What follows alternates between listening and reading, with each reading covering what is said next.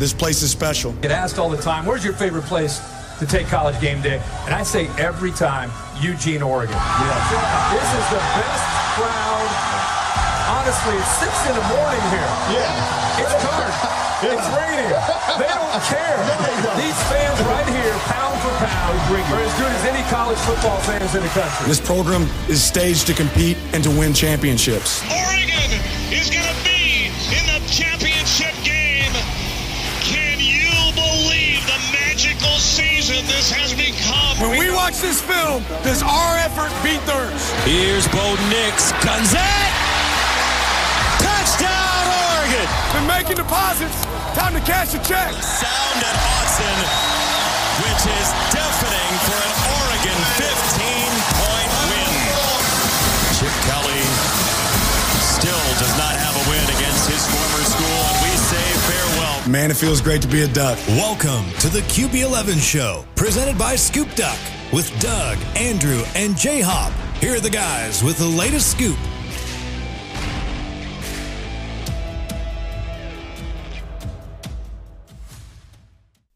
Hello and welcome back to the QB11 Show, presented by Scoop Duck. As always, I am Doug Scott, joined by QB11 himself, Mr. Andrew.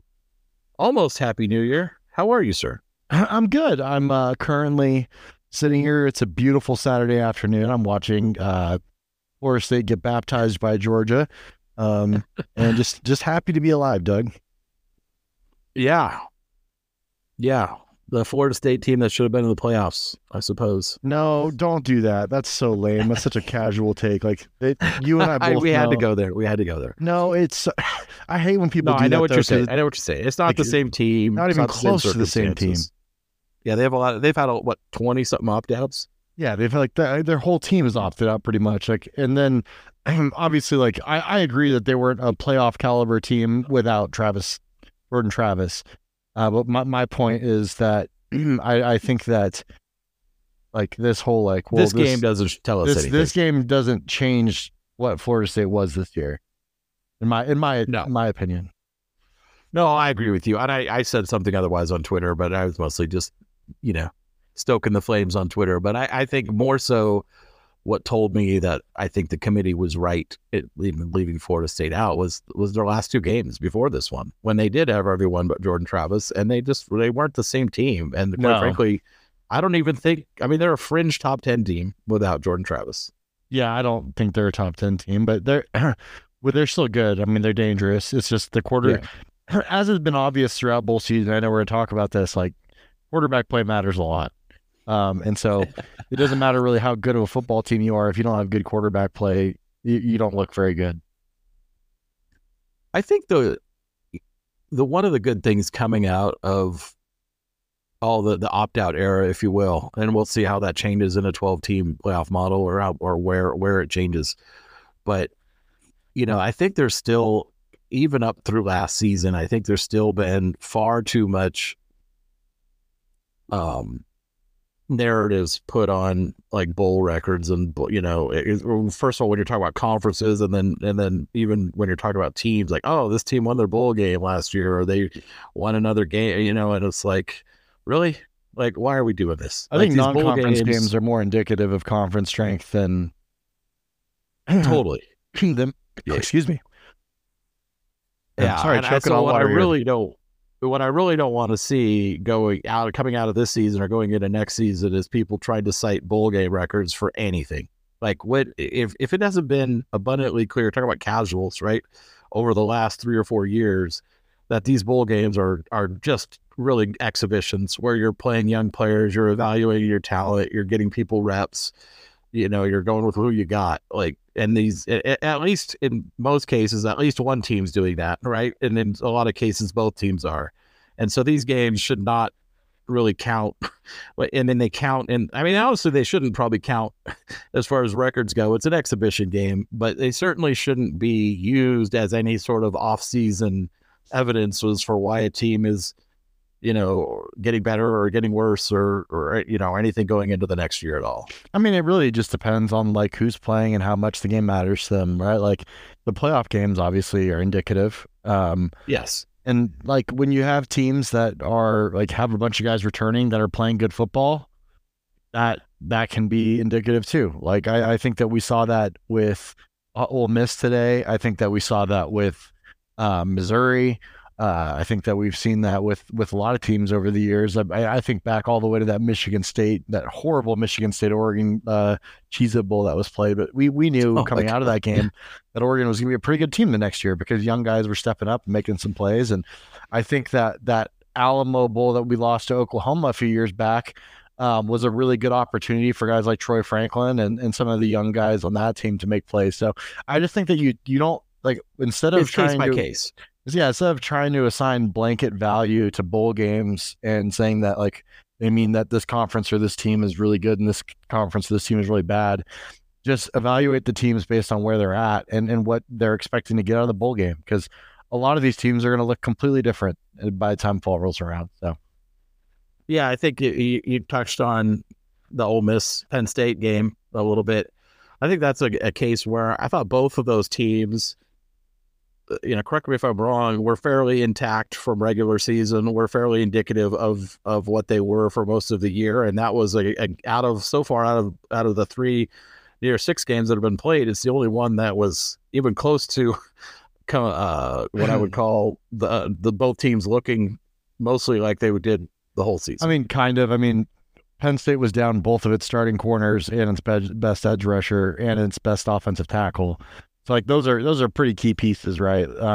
Yeah. Did they have their quarterback? Like again, it's full season. Everybody's missing something unless it's a playoff game. So that was in my opinion the best game, and I think it shows why Ole Miss is a team that's definitely to be watched going into next year, and with the improvements that they're looking to make out of the transfer portal on defense, could be a pretty dangerous team in a playoff. Yeah, I mean, I would be surprised if they don't make a playoff next year. Their offense is mostly coming back. Like you said, they're adding a ton of really top-end talent through the portal on defense, and they play a fairly manageable schedule in the SEC next year. And with the 12-team playoff, I'd be really surprised. I mean, they go 10-2 again, they're going to be in the playoffs. So it'll be interesting to watch that unfold next year. And, just kind of on a broader picture with the opt-outs and stuff, there's already people on Twitter, talking heads on Twitter already fear-mongering about, well, just wait, we're going to start having opt-outs on playoff teams too. And I guess maybe, I don't know. We'll see. I'm not going to worry about that until it starts happening. I'd like to think that would be pretty isolated if it does happen. Yeah, I agree. I'm trying to I'm thinking okay, certainly it wouldn't be a team like that, right? If you're one of a Penn State or an Ole Miss or an Oregon or, one of these teams that doesn't routinely make the playoffs, I really wouldn't see a lot of opt-outs or any opt-outs from a team like that. I mean, maybe if you're a Georgia or an Alabama and you were expecting to win the whole thing and you lived into the playoffs at 9-3 or something and got an 11 seed, and you got, you're some guy who might go in the top 5. I think as long as there's an opportunity to play for a championship, and really, if you're in a 12-team playoff, you are playing for a championship, then you're not going to see opt-outs. But it will. I would hope not. It will continue to water down the rest of. It'll continue to water down the rest of the bowl games even more. Because right now, the NY6 kind of can sometimes keep teams mostly intact, but it's all player to player and team to team. Yeah, no, I mean, the NY6 has mostly been protected, but I think even over the last couple of years, we've seen a lot more opt-outs even in those games. I mean, Oregon was pretty fortunate to only have a couple this year that we know of so far. I think there's a couple that might be more game time decisions, but then conversely, you see, I do think that Florida State team, obviously, practically half their team opted out, so it varies. Yeah, it does. I do think that the 12-team playoff, coming onto the scene next year is probably a good thing, because I do think that these 4 other NY6 games, I think have kind of worn out their welcome, or the shine is off, or something over the last, it's been a 10-year. We've been in this in the 14 playoff system for, I think this is year 11, year 10. So, I think it's kind of played out, and I think the change was needed. And I think I really ultimately think next year's going to be really exciting, and all of these games are going to matter. And I think what you said though is absolutely true, is that anything outside of those 12 teams, man, like, forget about those games. Now we're really talking about a clear separation between here's the 12 teams that are playing for something, and everything else is just an exhibition. And I think that I think the games that continue to do well outside of the playoff games are going to be the ones that have, kind of like the Mayo Bowl or now the Pop-Tart Bowl, right? They have some juice to them for reasons that are unrelated to anything about the teams that are playing. They're just a fun thing to do during the holidays. Or it's like teams that are happy to win 6 games, that are like happy to be in a bowl game. Like those teams exist too. Like, that's why I think the more competitive games this bowl season were the earlier bowl games with like less talented teams. Whereas if you have guys with real NFL aspirations and draft grades, they're not going to risk it for one of these mid-tier bowl games. But if you have just good college football teams, which is what a lot of these these G5 and lower end Power 5 teams can have, then they'll play those games, and they'll be competitive, and they'll be fun to watch. Like, I thought that Boise State game was fun to watch. I thought Cal Tech was a fun game to watch. So I don't know. I don't think all is lost. I think a lot of it is hyperbole and it's recency bias, because there's been a lot of uncompetitive bowl games for a very long time. That is true. You have teams from very different conferences and leagues that end up with similar records. It doesn't mean they're similar quality.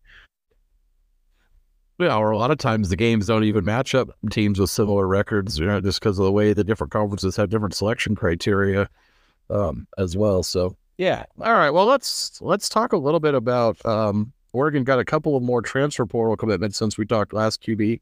We'll talk about that, and then we'll go a little bit into the Fiesta Bowl matchup with Liberty, and then maybe we can talk a little bit about the playoff matchups after that. So let's start with Kobe Savage, the safety transfer from Kansas State. I know you've watched some film on him. Where does he fit in Oregon's defense, and what do you like about him?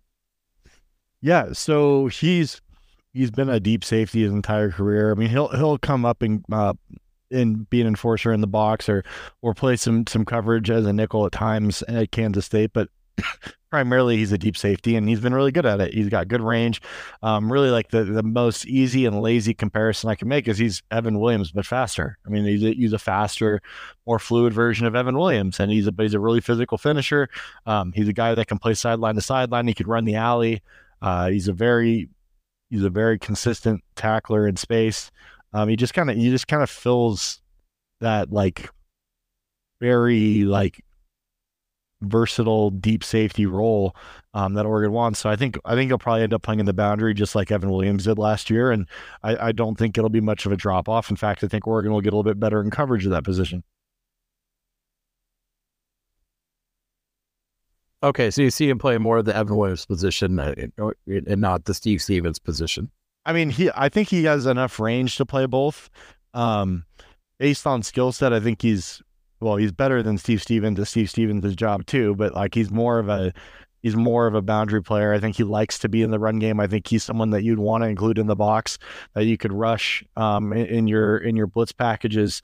I just think he's a physical player, and he's a player that likes to play downhill, so that fits his skill set a lot.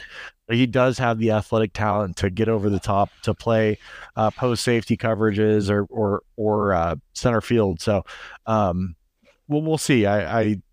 He's going to start at one of the two deep safety spots, and I think he'll be an upgrade at either one of them. So overall, it's a big pickup. So depending on that, so you've got him at one spot, and then obviously Tysheem Johnson, I think, announced he's coming back for next season. So presumably, he played mostly nickel this year. I think, we've talked before. We both think that he might be better suited to play back a little bit more. And then obviously you're filling someone else in at at the nickel spot there. Do you see Taishim and Kobe as two locked in starters, and then you're just trying to find the right third starter? Or obviously there's always competition, right? I don't see Taishim as a locked in starter at deep safety, no, and I don't see him as a locked in starter at nickel. I think he's more of a situational nickel player than he is a deep safety. Is he someone that you want to play a lot of man coverage or get matched up and have to carry guys like it's man coverage in the slot? No. Was that what he did this year? Yes. But I also don't know that he has the range or the length to be super effective as a free safety. So I think there's going to be a lot of different moving parts this offseason at both star and safety, trying to figure out who has the best blend of range and athleticism deep, and then who can still be a physical presence in the run game and the screen game, but also cover in the slot. So I think that we'll see a lot of Taishim Johnson. I don't see his snaps diminishing too much, but I think that there are guys like Aaron Flowers, like Cole Martin, like Dalen Austin, who will chip away at some snaps and I think might be better cover guys at the deep safety spot. So it'll be interesting to see how it all plays out. I also wouldn't be surprised if Oregon pursued another safety in the transfer portal. So I'm not ready to pencil in anybody other than Kobe Savage as a starter at safety. Gotcha. Yeah, and I think safety and nickel combined, if you look at the three spots, most of last season, particularly in the second half of the season, Evan Williams, Taishim Johnson, and Steve Stevens were all playing essentially 100% of the snaps. But I think you'd probably agree that, like with the corners, like with the linebackers, like with the line, you'd probably like to see some amount of rotation there, right? So you're keeping a little more freshness on the field, but you got to have guys that, to Dan's words, are above the line that are, able to play to do that. And I think Oregon, though, would probably benefit if your starters are playing 75 or 80% of the snaps instead of 100. Yeah, I think there's benefit to rotating and keeping guys fresh, but there's also benefit to just upgrading at those spots and getting guys that can cover more ground, because Oregon's safety coverage was probably the weakest part of the defense this year. Yeah, and you saw it in the two losses to Washington. I think those were not fully on that, but that was a key factor in both of those games. You're going to be looking to get better everywhere, and I'm not just saying this is exclusive to safety, but I think safety is a spot where you certainly have probably the most room to improve, just from a talent and athleticism standpoint. And so I look forward to seeing what it looks like, and maybe it is Taishim deep, maybe it's Taishim staying at star, and one of the other players that we mentioned deep. Maybe there's somebody. I know Oregon has been linked to some transfer portal players, Johnson from Duke, as well as Chappell from A&M, and they both play kind of different spots. Johnson's more of a nickel, so who knows what it's going to look like. What do guys like Cole Martin, Aaron Flowers, Dalen Austin, Kamari Terrell do this offseason in development?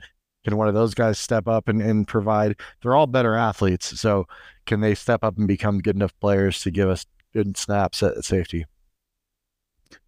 Yeah, and I think we've talked about that position a lot, being one that so many years of misses on the recruiting trail have really left Oregon thin at that position in depth, of playable depth, as well as, I think give credit to Dan and the staff for, filling holes and getting those positions up to, to playable, right, to competent. But I think they're not at the same level of where they're going to want them to be or hope them to be over the next couple of years, right? And I think, it's progression. You can't make magic in one off season. And we'll see. Maybe Taishim makes that step. When he came in, to me, it was okay. We now have competence at the position. Is he a all everything playmaker? No. Maybe he becomes a better player. But I think that if you're looking to go from competent to great, then you're probably upgrading your athletic profile over that. Yeah.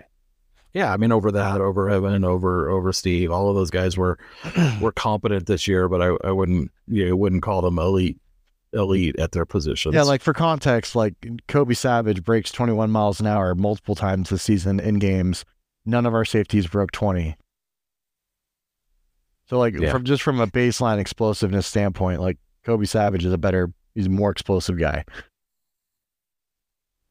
Yeah, and that makes a big difference, obviously, when you're trying to carry coverage, from one hash to the other or one set of numbers to the other. Yeah, going hash to sideline, hash to numbers, like that difference in explosiveness can be the difference between a completion or an incompletion. All right. You want to move on to the other acquisition? Sure. I think this is one that you are like way more equipped to talk about than me because it's your favorite position. And it's like one of the most important positions on the field. So I would never want to do it the disjustice of not allowing you to talk about. Actually, the way you're describing is how I feel about punters, not kickers. But Oregon picked up a transfer commitment from Oregon State kicker. All name team for sure on this guy. Like this guy should have been like a colonel in the British like expeditionary force in like the Revolutionary War or something like that. Atticus Sappington. It's just an excellent name. So Atticus Sappington. Does he make kick? Well, he made 13 out of 14 field goals this year, and I think 64 out of 65 extra points or something like that. So over 2 seasons, I think he's missed 2 field goals.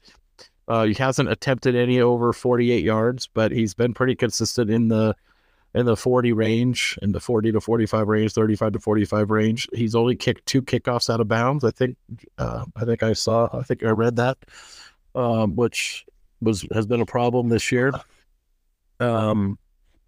He's from Oregon State, as I mentioned. It does give Oregon options at competition at the kicker position. I think that's one thing we've seen with since Dan and staff have been here is every offseason they bring in a ton of kickers and punters and long snappers to compete for those jobs. And they'll have, unless there's another transfer that we don't know about yet, Oregon will have 3 place kickers, actually 4 place kickers in camp. So they have Andrew Boyle, who did kickoffs in 2022, sat out this whole year with an injury. He's presumably returning next year. So he was the Washington State transfer from 2 seasons ago. They'll have Atticus Sappington. They will have Grant Metters. He's a kicker, class of 23, high school kicker. He was on the team this year. I think he kicked a couple extra points here and there. Don't think he attempted a field goal. He kicked off a few times this year as well. And then they have the new incoming freshman kicker. I think he's out of Oregon, somewhere in the state of Westland, maybe. Greg, I don't know how to pronounce his last name, Hurich or something like that, Hruyich. So they have a lot of competition for both kickoffs and field goal kicking as well out of those 4 guys, or some subset of those 4 guys if some other offseason departures happen. But I think we've seen that's something that Oregon values, and the special teams spots is bring in a lot of guys and have them compete. So Atticus obviously is the one with the most game experience from a field goal kicking standpoint. Presumably for bringing him in, he's got the upper leg, so to speak, on the competition, but I don't think he'll just be handed the job either. So we'll see what happens. That was really exciting stuff, Doug. Thank you for the analysis that you really just can't find anywhere else. I think we might, if for the next time we're going to go in depth on special teams, that we might need to bring in a consultant. But you are the consultant. You are the expert. I am the consultant. I just know if I'm going to raid a third world country, Atticus Sappington with his red coat is the guy. Just by name alone, right? Like you can set up a colony or something. I don't know. We're probably getting too political, but no, he's got a great name, and he had a lot of success at Oregon State, and now he gets to come to the premier program in the state. So it's a step up at competition level for him, and good for him for being able to do that. Agreed. All right. Shall we talk about this Liberty Fiesta Bowl game? Sure. We have to. So. I'm excited. I got tickets to the game today, Doug. I know. I'm excited you're going. I was going to give you some crap if you didn't go, honestly. It's like I was just waiting to see how cheap the tickets would get. Yeah, how cheap did they get? Very cheap. I got really good tickets for $67 a piece. I'm like, 40-yard line bottom deck. So, Nice. Yeah. I was like, I just knew that, like, no disrespect, but I knew Liberty wasn't going to travel well. They don't have a large alumni or fan base to begin with. I know that Oregon fans aren't especially excited to spend a bunch of money to come down to Arizona and watch this game against this team. And so I knew the demand and supply of tickets were moving a certain way, and they did. And the tickets I got would probably have been 4 times the cost when they first announced the game. Yeah, it's the Liberty matchup. I know has been disappointing for a lot of Oregon fans, and you know, it is what it is. You can't, get to pick your matchup.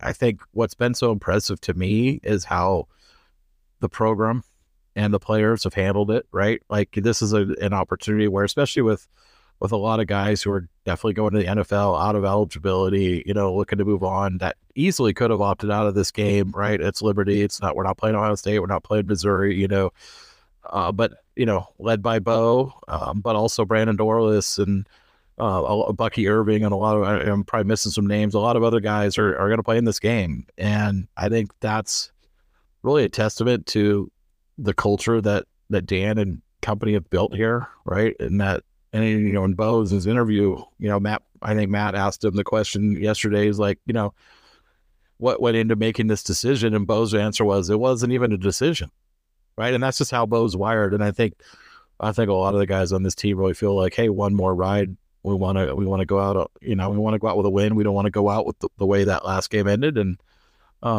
but again, I think that just comes back to the culture that Dan is building here and the program that they have, that most of these guys are playing. Not all of them. There's a couple that opted out, and I don't blame any of them for doing that. So I'm excited about the way the teams to be approaching it, though. And like this, they're not taking it for granted. They're not just mailing it in. They're going through the work, and they're doing their jobs, and they're going to approach it like they approach every other game. And so for that reason, I'm kind of expecting this one to be a blowout. Yeah. So anybody that was surprised at Bo playing in this game should think back a year to when he played in the Holiday Bowl, which is a much lesser game. So he was hurt too. Yeah, while he was definitely not healthy. So he's healthy. I'm glad he's playing this game. I thought Bucky was one that I was surprised that he played. It seems that Jordan Birch is returning to school and he's going to play. So the big guys that you're missing are Jaleel Florence, Kyrie Jackson, Popo Amave, and Jackson Powers Johnson on offense, and Troy Franklin. So there's certainly still some guys that matter that aren't playing in this game, whether because of injury or opting out to get ready for the draft. And so it's going to create some opportunities for some young guys to play. And what I hope is that what we saw in that Alamo Bowl, despite the loss, where we saw some young players kind of take steps forward and emerge as future playmakers that you could count on, or like last year what we saw with Josh Connerly with the tackle opt-outs, continues, and that we see young guys step into larger roles and play good snaps and give future promise. So in terms of sorry, go ahead. Go ahead. We could talk about that like a little bit position by position that you named. I mean, obviously with Troy opting out, and I'm not sure the status of Gary Bryant, but certainly Trayshawn Holden, it sounds like, is going to have an increased role in this game, and then obviously Jurion Dickey is the other one we're hearing about a lot in these last couple of weeks, and just how he's potentially going to play a substantial role and a substantial number of snaps in this game and get an opportunity to kind of springboard himself into next season. Yeah, whether it's Holden, whether it's Dickey, whether it's Casper, somebody in the wide receiver room is going to be playing more snaps than they're accustomed to playing with a really good quarterback. And so that's exciting. The whole offensive line is playing. Bo's playing, obviously. And with Dante Dowdell leaving, I think that if this goes down the depth chart a little bit further, you're going to get more snaps for someone like Jaden Lamar. So offensively, there's going to be opportunities. It would not surprise me to see a player like Kenyon Sadiq have an improved role in this game, because some of these guys are guys that had roles anyways this season. And as you know, like, you get 15 bowl practices, it's like another spring ball. So there's a lot of developmental opportunity if it's taken. And if there's anything I know about the staff of coaches, is that they want to get guys above the line, so to speak. So even at positions where there haven't been opt-outs, I still anticipate that we see deeper rotations and guys get opportunities in this game. Well, and especially if it does get out of hand, you're going to see, second and third unit guys get into the game like has happened, frequently this year with a lot of blowouts. And yeah, you mentioned on the offensive line, if Jackson Powers-Johnson not playing, I know Poncho, who played a ton this year at guard, is going to get a chance most likely at center. So if he's the presumed center going into next year, he gets a whole game to snap, live real game actions, and that's going to be hugely beneficial to him. And that obviously gives someone a chance to step into that starting lineup at the guard spot, whether that's a veteran like a Strother or whether it's a younger guy like a Dave Iuli or something. We'll kind of see how that works out. Yeah. So to me, bowl games like this, that's what's most exciting to me is, all right, so there's really not a lot left to play for in this season. And I know the guys are going to be excited to go out there and leave a lasting impression. And the guys that are on their way out, like Bo and Bucky, are going to play with tremendous pride.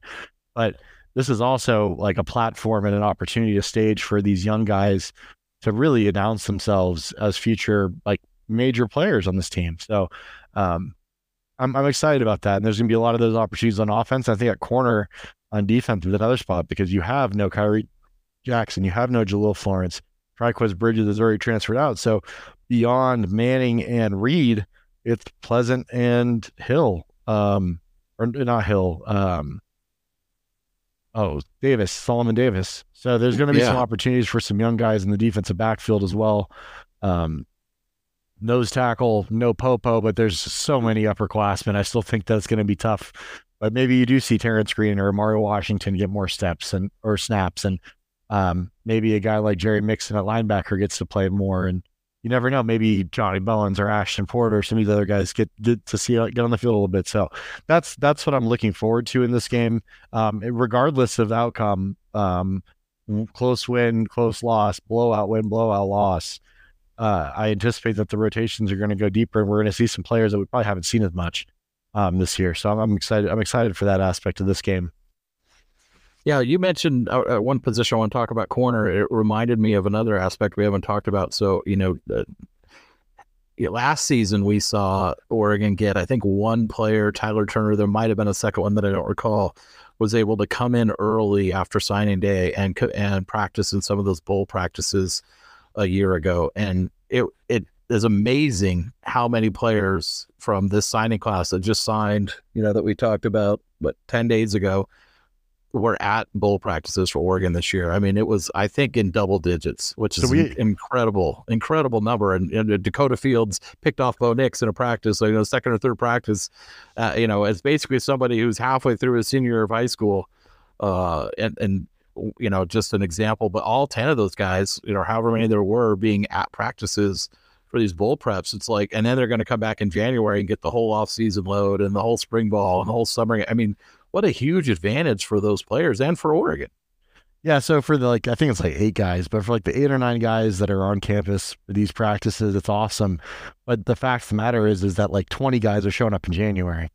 And so that's where the real development starts. They get their first taste of a college weight room and strength and conditioning program.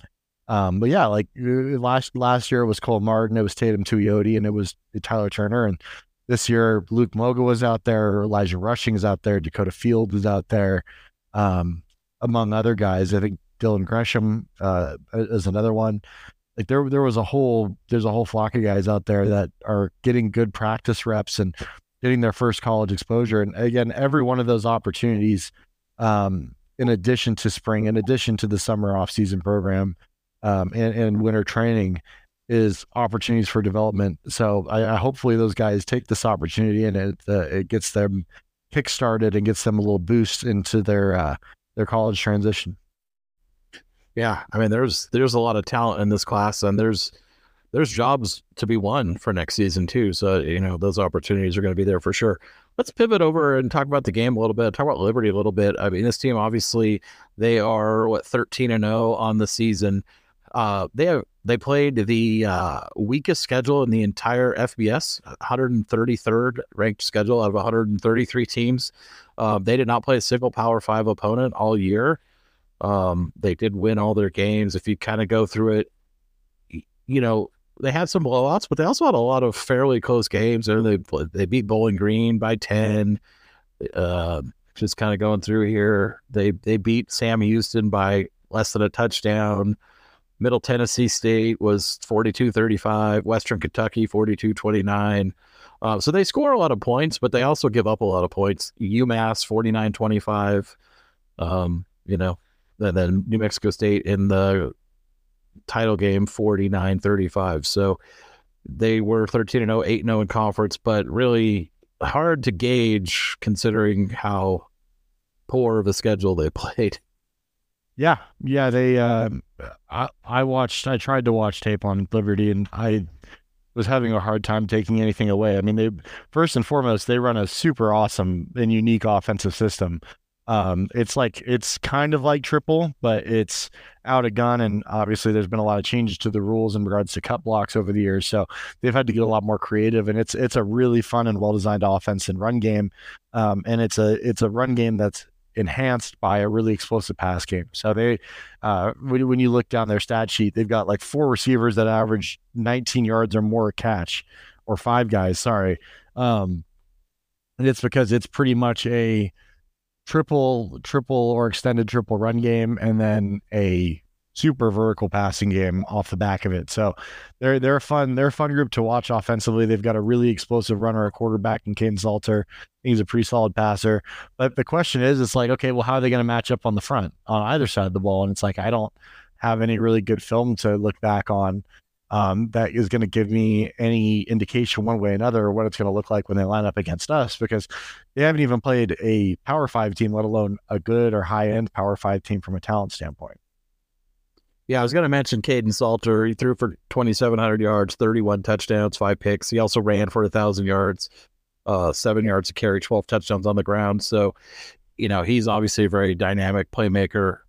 You mentioned the receivers as well, and obviously they got some running backs who get stuff done in the running game with their, like you said, kind of unique offensive style. And it is fun to watch. And I guess that's something to take from this game. If you're Oregon and you're coming in here you're an Oregon fan coming here, Liberty, blah, blah, blah. But you know what? It's a chance to see a different style of offense you probably don't get to watch very much. And that could be kind of fun and interesting to watch. But I think, to me, it feels like, I'd be shocked if Oregon isn't going to dominate the lines on both sides of the ball. And to me, if there's any danger of this being a game or Oregon being in a battle here, it feels like it would come on, broken plays or missed assignments on defense, on Oregon's defense, right? So you got guys, like you said, the corner depth is deep. So if you got guys who are missing their reads or getting, I don't know, say out tricked or something, but those kind of things, misdirection, misreads or something, where all of a sudden somebody's running wide open, that seems like the best opportunity for Liberty to be able to put up a lot of points in this game. I don't think they can just line up and beat Oregon straight up. Well, this isn't a team that is going to try to line up and beat you straight up, right? They're going to beat you on edges and angles, and so this is going to be a game where your defensive rules are challenged, your discipline is going to be challenged in regards to the way that you fit in the run game, the way that you take on blocks, the way that your eye discipline is in the back half of the defense for misdirection stuff, because they have so much eye candy and misdirection built into the offense, and they do have good explosive players offensively, and so they will, if you blow a coverage, or if you blow a run fit, or if you're a backside defender and you lose your eyes in the backfield and you get out leveraged in the misdirection game, they can score points. And so I think that Liberty will find its way into the end zone a couple times in this game. I don't see, despite Oregon's massive talent advantage, I don't see Oregon shutting them down completely offensively, because this is a unique system that we haven't really seen anything like this year. And it's really hard to replicate in practice, at least with the level of efficacy that they run it with. So, I'm excited to see how this plays out. I think that Oregon will win. I think that Oregon will score pretty much as many points as they want to score offensively. I don't see any way that Liberty matches up with Oregon on the defensive side of the ball. But where I am interested to see how the matchup plays out is Oregon's defense against this offense, because Oregon's going to be playing a lot of young guys in the front seven and in the secondary, and they're going to be seeing a lot of things for the first time in this game, and how they respond to that. How they tackle in space? How do they stay square and stay in their gaps, or do they allow their eyes to get happy and give up some stuff? Yeah, no, that makes sense. And I kind of agree with you on the other side of the ball. It's hard to imagine. I mean, Oregon's offensive line has been so dominant all year long, and feels like, and then with the way Bo executes the offense, even without Troy out there, right? Like it just feels like. Well, I mean, it feels like it'd be a significant mismatch on that side of the ball. I mean, Liberty's pretty small defensively. Like they're starting, they're guys that play primary snaps. Bush at edge is a freshman who's 6'2", 255. Hardy, a junior at defensive tackle, is the largest by quite a bit at 6'3", 300. Dixon, the other defensive tackle, is 6'1", 270. And Basil, the other edge, is 6'1", 250. So they don't have very good length. They don't have very good size. Oregon has not always been able to just like blow teams off the ball with power this year. Based on size, I would expect that Connerly and Cornelius probably have some of their most favorable matchups since like the early preseason when we were playing teams like Hawaii and Portland State. So I think Oregon will be able to run the ball if Bucky's healthy and full go, and Jordan James is healthy and full go. I think the run game will work. Bo is going to run this offense at a super high level, and frankly, like the athlete on athlete matchup in the back seven versus Oregon skill players for Liberty is just not a matchup that I'm sure any of their coaching staff is comfortable with. So with a veteran quarterback who's played so much ball, who wants to go out with a good performance, I don't see how Oregon doesn't score in the 40s in this game at a minimum. Yeah, I'd be shocked. I'd be shocked if that wasn't the case. Do you think we see Austin Novosad in this game at some point? Yeah, I do. I think Oregon will separate late. But I do think that I think that Liberty, especially on script, might put together a drive or two. It's not. I would love to not have to deal with that, because I'm sure the trolling will be crazy and everyone will be saying, "Oh, Oregon can't stop Liberty." But this is a challenging system and scheme, and I think specifically early on when I'm sure they're going to throw the kitchen sink at us. Like, this is a big opportunity for them. And Jamie Chadwell and that staff are good coaches. Like, they're creative, good offensive coaches, and they do have some weapons. Like, Caden Salter's legs are a real weapon. I think that Oregon's defense will be the fastest unit that they've seen this year, will be the biggest and strongest unit that they've seen this year. But you still got to get yourself in the right position and make the play. So I'll be interested to see how we come out defensively in the first couple drives.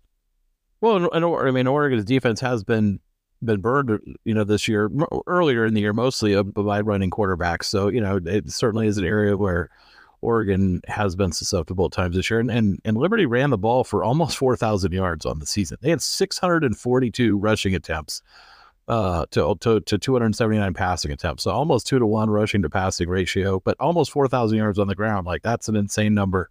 I don't care who you are, led by their running back Quentin Cooley, 1,300 yards and 16 touchdowns. So they also average 6 yards a clip. Again, they haven't faced a defense with this level of athlete at Oregon has. So I certainly don't expect their numbers to hold up against Oregon, but they can do damage. Like you said, it is a system that you're not used to playing. Yeah, agreed.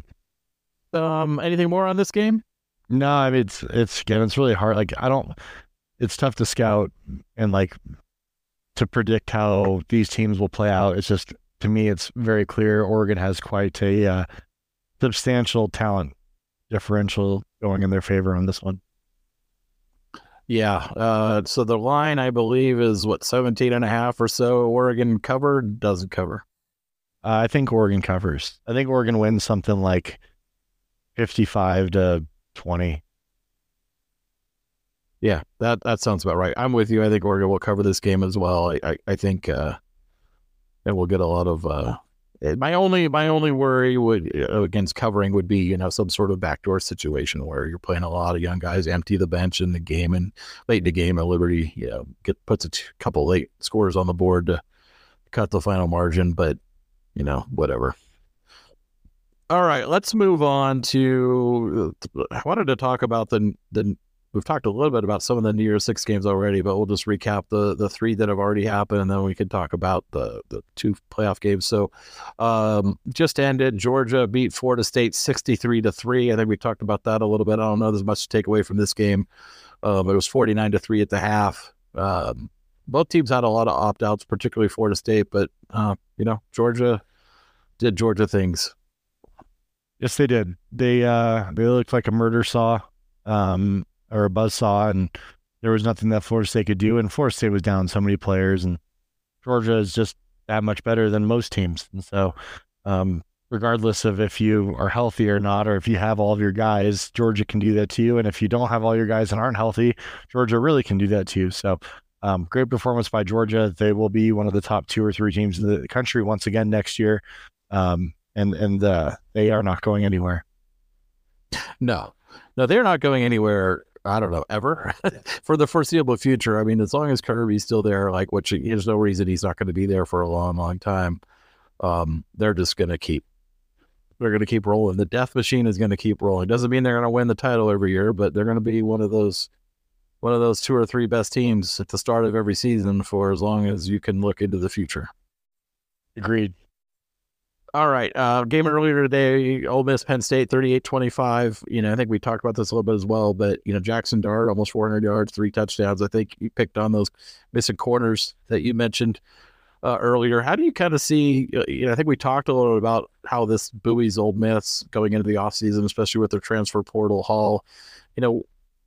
What does this mean, if anything, for Penn State? I mean, it's 10-3, lost to Michigan, lost to Ohio State, lost a bowl game to another top 10 team. Is Penn State under Franklin, is this pretty much their peak? Can they find a way? Like, it seems like every year, can they take the next step next year and then they end up right back where they were the year before? Yeah, I mean, the thing is, offensively, they need to get right. And what I mean by that is they need to be able to throw the ball. And I don't know that they completed a single pass to a wide receiver today.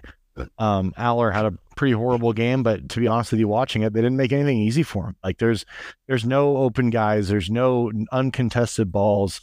They don't seem to get a lot of separation at receiver. The offense, like, they fired their offensive coordinator. They've been running the same system because you can't install a new system mid-season or late season. Like, I think they made a good offensive coordinator hire with the Kansas offensive coordinator. They need to bring in some talent at wide receiver, both through prep and portal, to upgrade that room. And they need Drew Aller to start just gripping and ripping, because right now he's thinking way too much and everything's late. And he hasn't been as accurate. Like, he's got all the talent in the world, but they got to help him with system and they got to help him with talent. And then he's got to just start letting it go. So I don't know, like, the question, like, what is Penn State going to be? TBD. Like, they're going to be really good defensively yet again next year. Those young corners will benefit from the reps that they got in this game against a really good passing game from Ole Miss. But it's going to, like, any improvement is going to have to come on the back of the Penn State offense. Yeah, I do agree with you that. Yeah, I agree with you that I think on paper the Kansas OCR looks like a good one, but I think that's the path to their improvement, because defensively they got everything they need to compete at a very high level. They got to be able to score more points on offense. Let's move over to the Cotton Bowl. Not a classic in my mind, but Missouri beats Ohio State 14-3. This game, Ohio State put up 203 total yards. Missouri had 330. The teams combined to go 6 of 31 on third down. It was definitely a game. I don't know whether you want to say it was great defense, bad offense, or probably some of both, but Missouri wins 14-3. And they're another team that, kind of on the rise right now, along with Ole Miss. Yeah. This one was tough because, to me, watching the game, Ohio State was the better team, but again, like, if you can't throw the ball, it's tough to win. It's tough to score against good teams. And Missouri, like, once Devin Brown got hurt really early in this game and they went to Kineholes, and, like, at no point was anything in the offense or in the passing game, even the quick game, remotely consistent or reliable for Ohio State. And so it very quickly became a game of overloading the box, tons of numbers, playing aggressive one-gap penetrating defense, and they just sat on the Ohio State run game.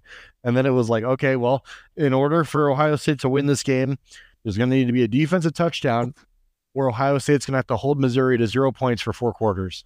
And that's just too much to ask against a team as good as Missouri, with their starting quarterback, with all of their key skill players playing. That was never a viable option. So I don't know. I still think Ohio State's an insanely good football team, but this was a brutal game to watch. Yeah, it was that indeed.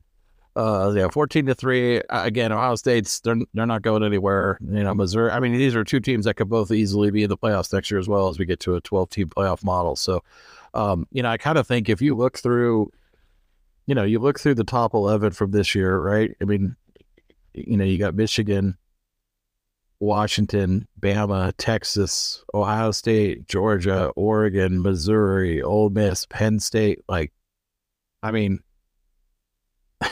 those are pretty much teams that are, most of those teams that I just named are going to be annually right there in the playoff conversation as we come into, mid to late November every single year, right? Whatever random order, the order will be different every year, right? But in a 12-team playoff, Ohio State, Georgia, and Alabama are never missing a playoff, ever. I mean... No, and watching them, like, they have, like, one of the biggest advantages that they had over Missouri was their just insane receiver talent, and, like, they had no way of activating that and getting them involved in the game, and so that was a problem for them this whole season. Yeah, and I thought that, like, with Devin Brown healthy in this game, I thought that it would at least be as good as it was with Kyle McCord, if not a little better. But the second that Devin Brown left, it was clear that not only were they not able to throw the ball, like, they weren't able to throw the ball even a little bit. I mean, am I crazy to think, because I agree with you about Ohio State, like, if you put, I don't even want to say CJ Stroud, like, I mean, you put a top 10 level quarterback on this team, on this year's team, I think they win it. I think they win the whole thing. I think they were one quarterback away. Maybe. Yeah. I mean, they I don't think this maybe is definitely, Georgia, but this is definitely not one of their it. better offensive lines either. I mean, that's the other thing is the offensive line this year was one of the worst that they've had in quite a while. So it was a mixture of quarterback and O-line play. But like, I think a quarterback would have covered up a lot of it. Yeah. Yeah. It's interesting. All right. Let's talk about the playoff games. Let's start with Bama, Michigan in the Rose Bowl. I think Bama is a slight favorite in this one, a couple points. But we don't have to talk about, Michigan's points spread a or whatever. 1.5 point favorite. But Michigan's 1.5 point favorite. Kind of how do you see this game playing out, and who do you think wins it? Forget the spread. Who do you think wins? Not to cop out, but like whichever one of these quarterbacks can produce more explosive plays through the passing game than the other. Because I don't think that Michigan's going to be able to just line up and hammer this thing out on the ground like they want to. And I don't think that Alabama's going to be able to do the same thing either. So like between Milroe and McCarthy and between the Alabama receivers and the Michigan receivers, who's going to be able to make more plays? I think that the Alabama secondary is better, and I think that the Alabama wide receiver core is better, and so I favor them. And I think that if Jalen Milroe can get active in the run game as well, I think that Alabama is going to find a way to win this game. So I like Alabama in this one. Yeah, I do too, and I think all the reasons you said it way better than I could have, but I do trust Milroe, crazy as that sounds, I do trust him more to make those plays, and I do think the extra component that he has that JJ McCarthy doesn't have is using the feet, right? And having that extra runner in the run game could be a huge factor in this game. As you said, I think it's going to be tough sledding for both teams to run, but having that extra man could be the difference maker. And I think also from a throwing perspective, I think Milroe's gotten a lot better throughout the course of the year on that front as the season wound down. I thought he got both more explosive and more consistent, toward the end of the season as a passer. And not to say I think that he's, fully formed there, right? But I think he can do enough in that part of the game for the reasons you mentioned. So I also like Alabama to win this one. Well, and as I think it's going to be pretty low scoring. When I look at these two teams, I think that Bama is the team that benefits from the 30 days off the most because they were the far more banged up team this year. Like, getting a player like Jaheim Otis, the nose tackle, back healthy when he really hasn't been healthy this entire season, like that is a massive difference for Alabama when that guy is full go. So it'll be interesting to see, but I definitely tend to favor Bama in this one with 30 days to get healthy and prepared, and I think that they have the more dynamic quarterback. All right, so let's go from a game that I think will be relatively low scoring to one that could be a bit of a shootout in Washington and Texas in the Sugar Bowl. How do you see this one playing out, and who do you like to win it? I don't have a damn clue. I agree with you. Like, I think these teams are both going to score. Like, if you ask me who's the better football team, I'd say Texas, but I've said that about Washington a couple times this year, and I haven't been right yet. So Washington has like the trump card. They've got the passing game. We've talked about it in 2 different previews against Oregon this year. We've seen Oregon get close.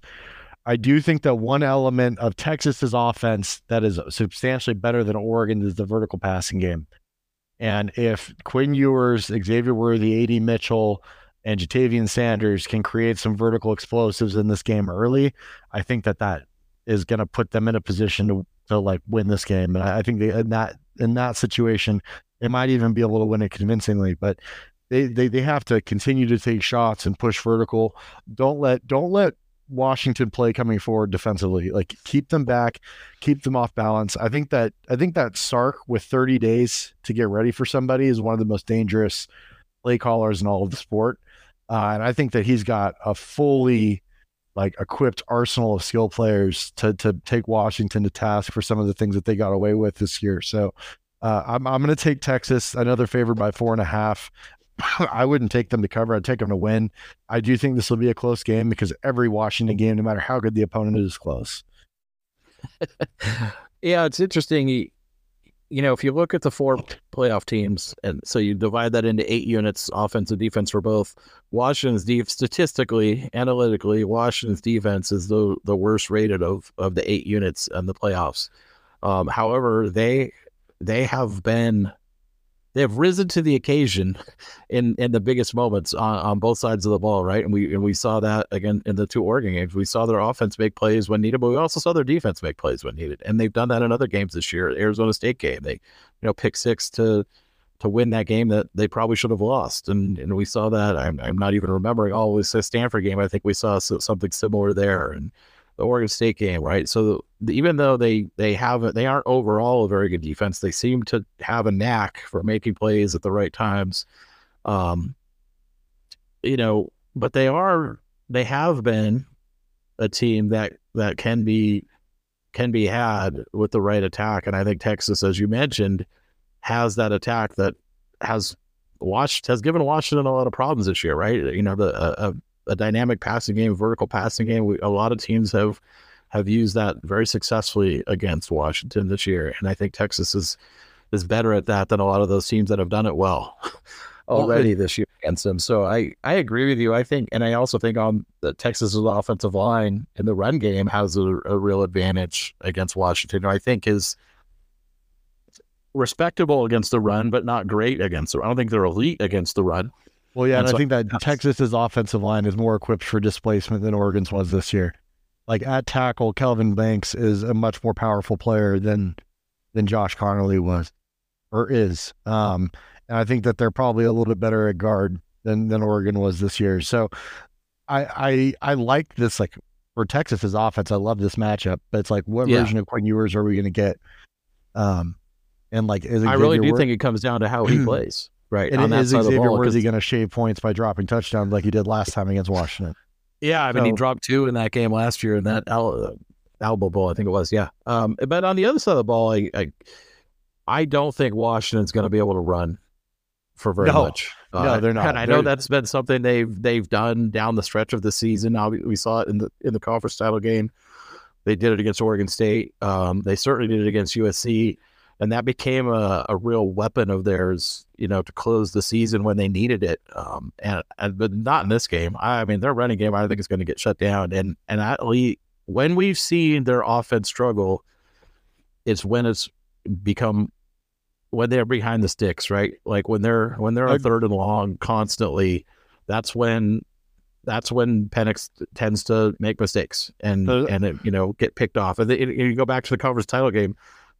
Washington only had 3 3rd and longs the entire game, and one of them ended up in a pick and an interception. One of them ended up in an incompletion, and I think the third one wasn't a positive either, right? So I think if Texas is able to stop Washington's run game or really severely limit Washington's run game, then I think that forces Washington to become one-dimensional. That as you mentioned, that one dimension is really, really good.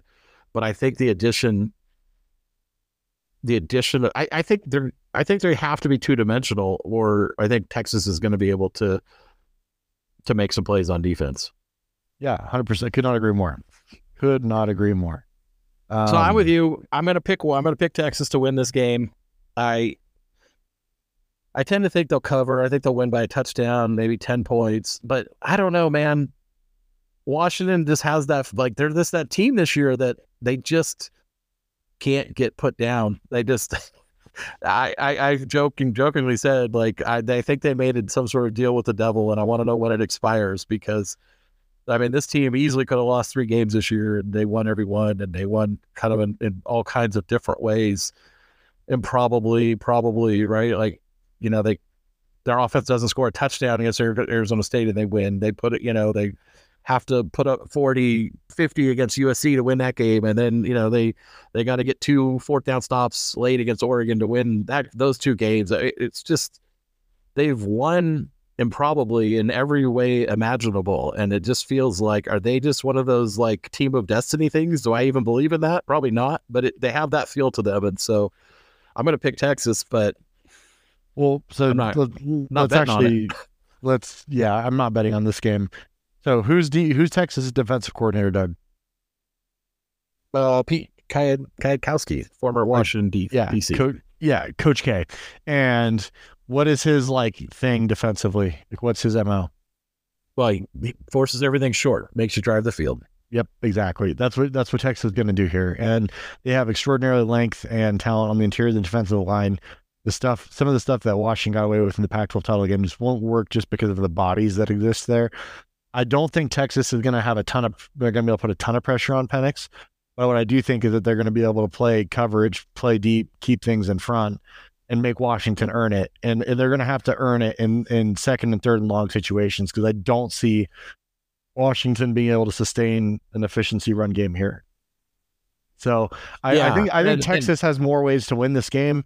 I think Texas is the better team, but like you said, like, Washington's got some weird thing with them this year where it doesn't really matter if they're the better team or not. They find ways to get things done. So, and that's credit to them and their coaching staff and the player that Michael Penix is. I'm sure he'll make some plays in this game, but I think that there's enough of a gap there.